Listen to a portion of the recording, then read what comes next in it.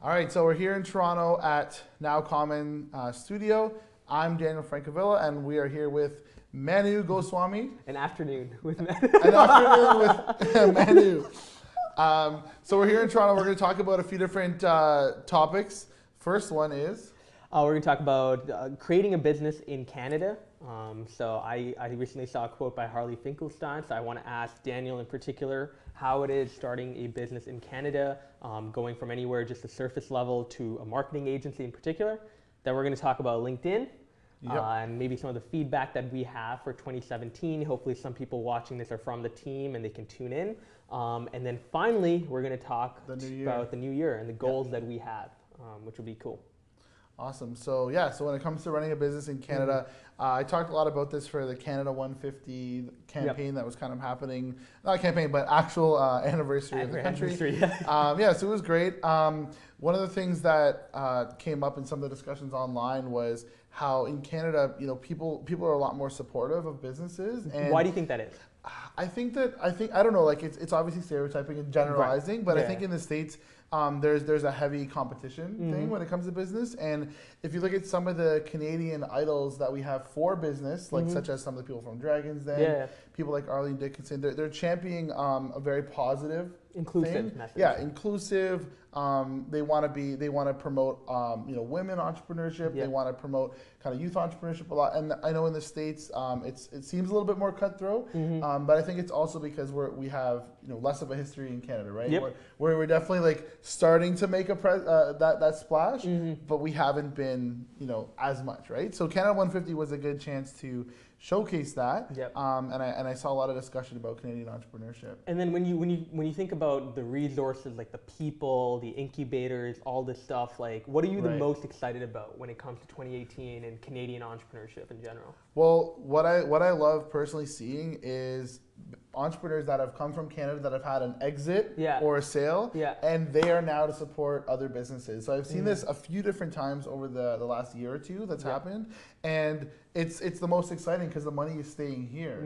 Even one of the potential clients that someone was connecting me with, he was basically like good to go. He had sold his shares and he was now purposely going to start other businesses and invest in other young entrepreneurs.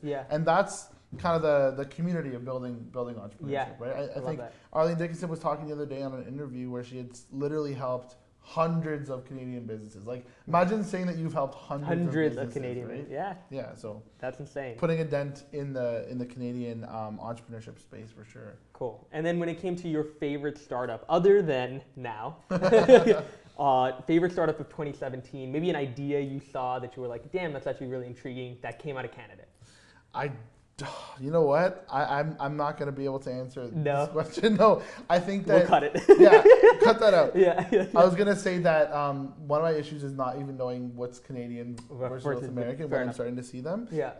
But something kind of similar, but not to answer your question, is Lyft coming to Canada. I'm very excited.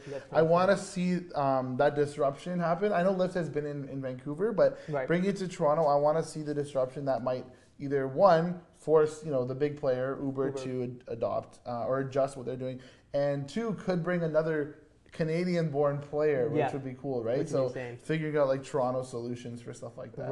Right. And when it came to like your entrepreneurship history, I bet you have so many ideas of a business that you would start, right? Yes. Now, if you were not working at Now and building this out, well, what's an idea that you have that maybe a person watching could be like, oh, I'm going to run with that? I think one of the things that needs to happen is, there's all these different places that we go, experiences, venues.